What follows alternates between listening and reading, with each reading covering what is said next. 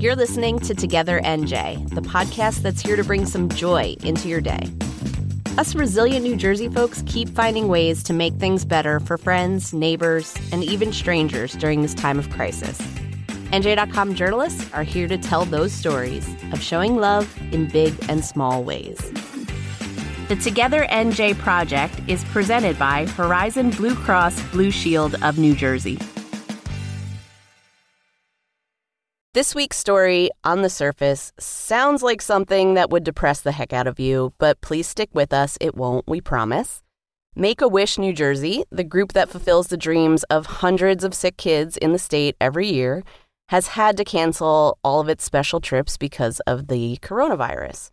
No Hawaiian vacations, no Disney World visits. These kids have fought for their lives, quite literally, and now the pandemic was taking away their prized reward.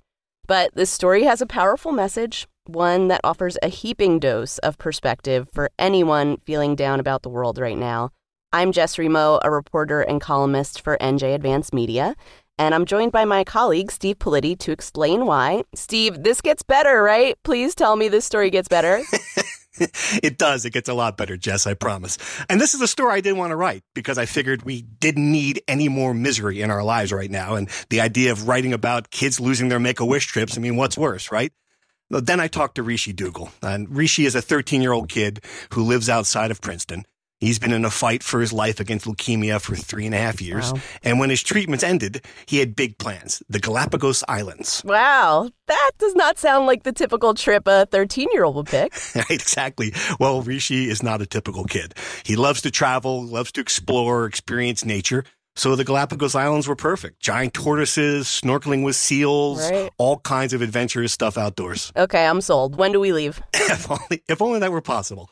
Well, Rishi was set to leave in August, but his trip was indefinitely put on hold because of what's going on in the world. Right. So I was talking to him about this, and I asked him, given all the circumstances going on out there and with international travel being what it was, right, if he would change his wish. And he interpreted the question differently. I would wish if I could to stop this virus.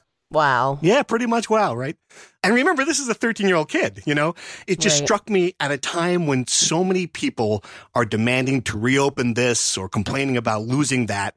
You know, here's a sick kid, you know, losing his Make-A-Wish trip to put everything in perspective for the world. It just really blew me away. Yeah, that does make it harder to be angry that your favorite coffee place is closed. Exactly.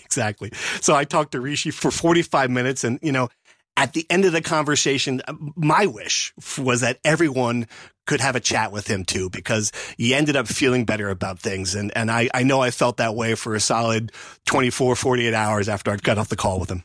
All right. Clearly, I need to hear more about Rishi. Take it away, Steve. I started getting pain, really acute pain in my clavicle and my collarbone.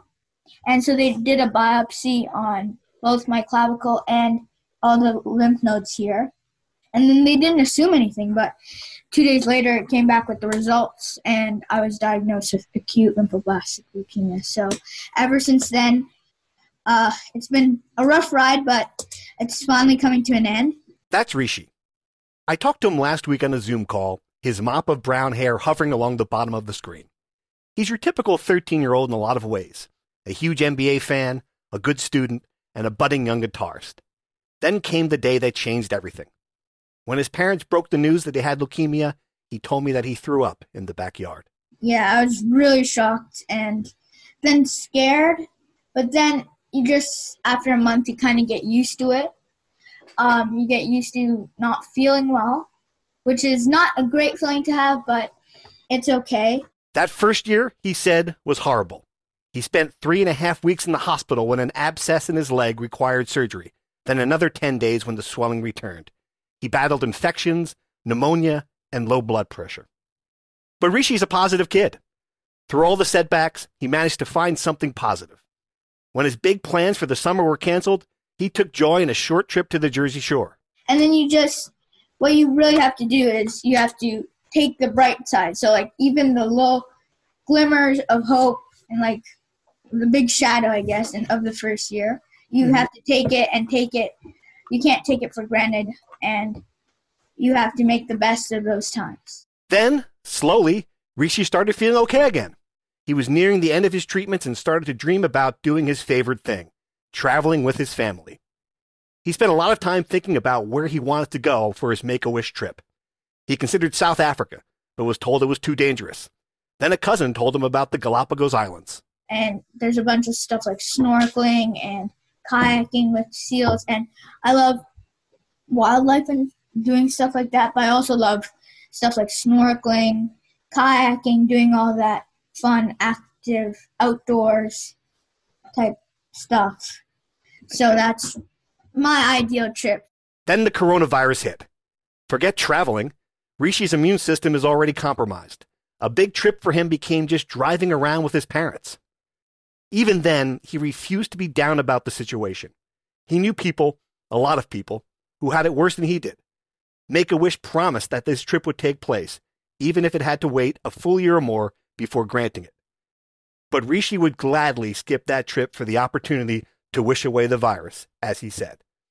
His illness, he said, has helped him to appreciate what he has and not worry about what he doesn't have. It definitely has. Before my illness, I was always a positive person, but it just taught me to be even more grateful and even more happy for, like, if certain things, even small opportunities come your way or small little things that can make you happy, then you just have to be really grateful for it and be happy that it's there. I kept thinking after I disconnected our call that I wish people who were feeling down could spend a few minutes on a Zoom call with this kid. We should all wish to be a little bit more like Rishi. Thanks for listening. If you like the show, please rate and review it on Apple Podcasts. Find more of these lovely stories and tell us yours at nj.com/togethernj. If you're enjoying Together NJ, one way to support us is to purchase a digital subscription. Visit nj.com/supporter to learn more.